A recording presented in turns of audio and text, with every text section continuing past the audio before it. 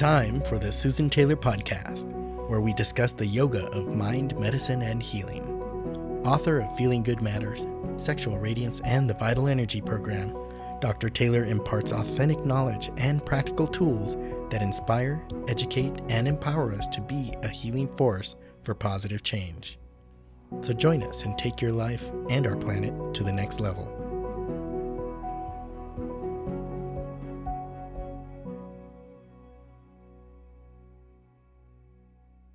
Hello and welcome to episode 156, Vitality Revealed, 5 Skills to Support Positive Energy. I can't believe we've already completed the second week of 21 days of guided meditations for positive energy, and we're now beginning our third week. So we're well on our way to feeling positivity, at least I hope so, and that letting that inner light shine through that radiance that we're talking about. This past week, we've explored the topic of the mind and emotions as it relates to positive energy. We're reminded that the essence of meditation is awareness. And awareness is like space, and the thoughts, sensations, emotions, perceptions, even our feelings, well, they come and they go, really not affecting the space, because that space is unlimited and never changing. We also have spoken about how the body, mind, and spirit work in conjunction with one another to give us access to our inner radiance that really exists in the field of positive energy.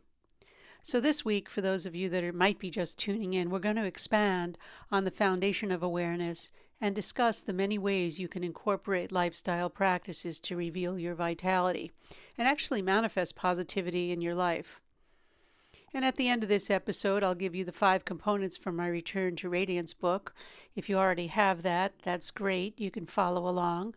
And it's also the things that I use to keep myself in alignment with positive energy.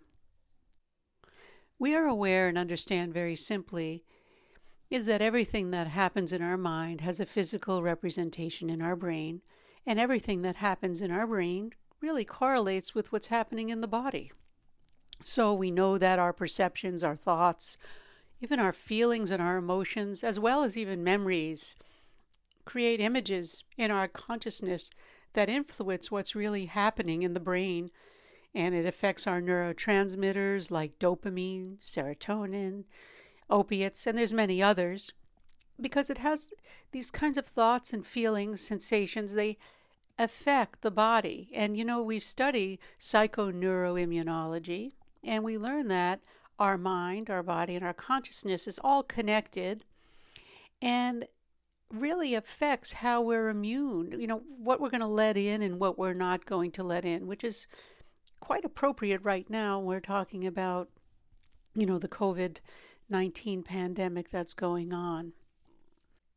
How we deal with our environment and our biology are all woven together into a single process. And that single process, as I just mentioned, does affect our immune system. Just like our stress levels, our hormone levels, like adrenaline and cortisol, part of our stress circuitry, they're all part of a process too. So by influencing one, you influence everything. So when you experience negative or toxic emotions, such as compulsiveness, fear, anger, hostility, animosity, or even doubt.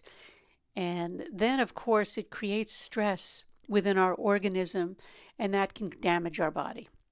And through proper nutrition for the body and mind, we can actually reverse the effects of this experience, these toxic experiences, whether it's a toxic emotion or a toxic environment, toxic habits, substances, whatever's, when I use the word toxic, anything that creates an insult to the health of our organism.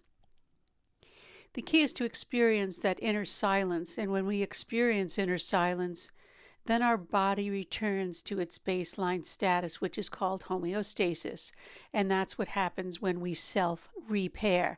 And that's why I really focus on teaching meditation no matter what. That's the practice that we do that doesn't negate proper diet, proper exercise, proper sleep patterns.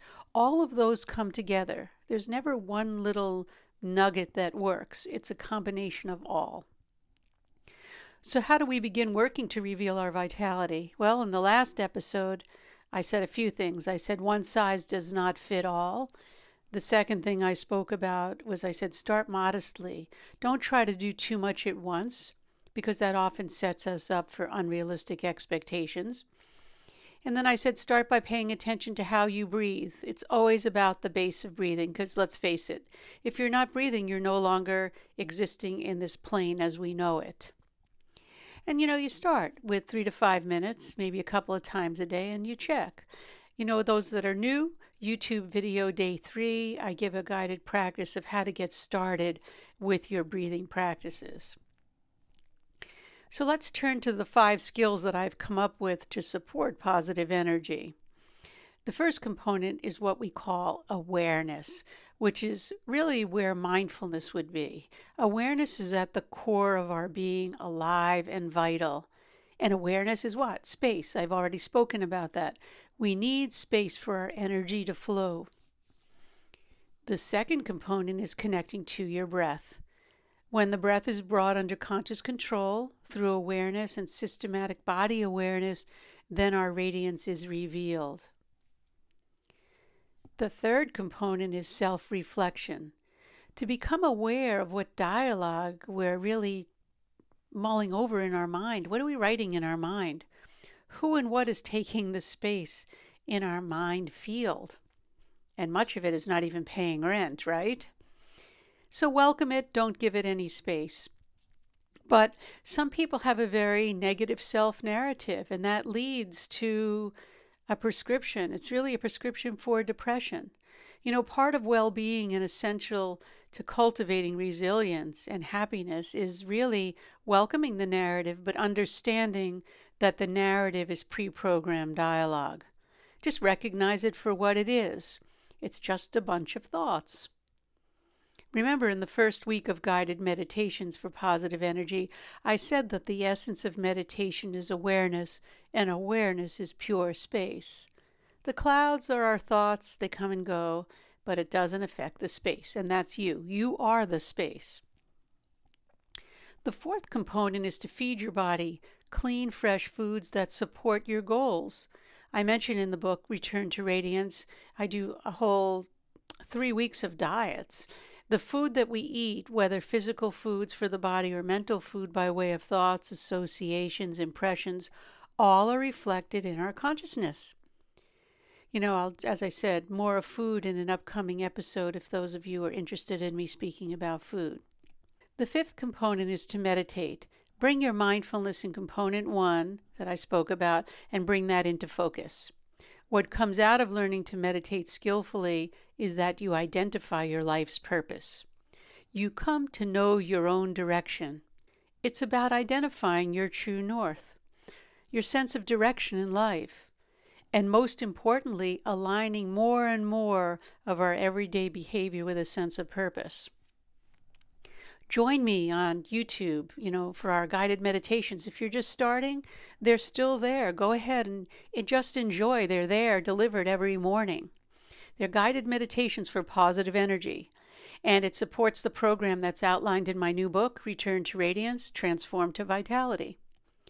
And that brings us to the end of this episode. If you'd like to be notified weekly for new podcasts, please subscribe. The Susan Taylor Podcast is available on YouTube, iTunes, Google Play, Stitcher, and TuneIn. Also on susantaylor.org, where you can click on the podcast to subscribe. Contact us at susantaylor.org if you have any questions, comments, or feedback. And thanks again for listening. The podcast does come out every week, and I'd love to hear from you. And until next time, remain calm, consciously aware, living in the moment.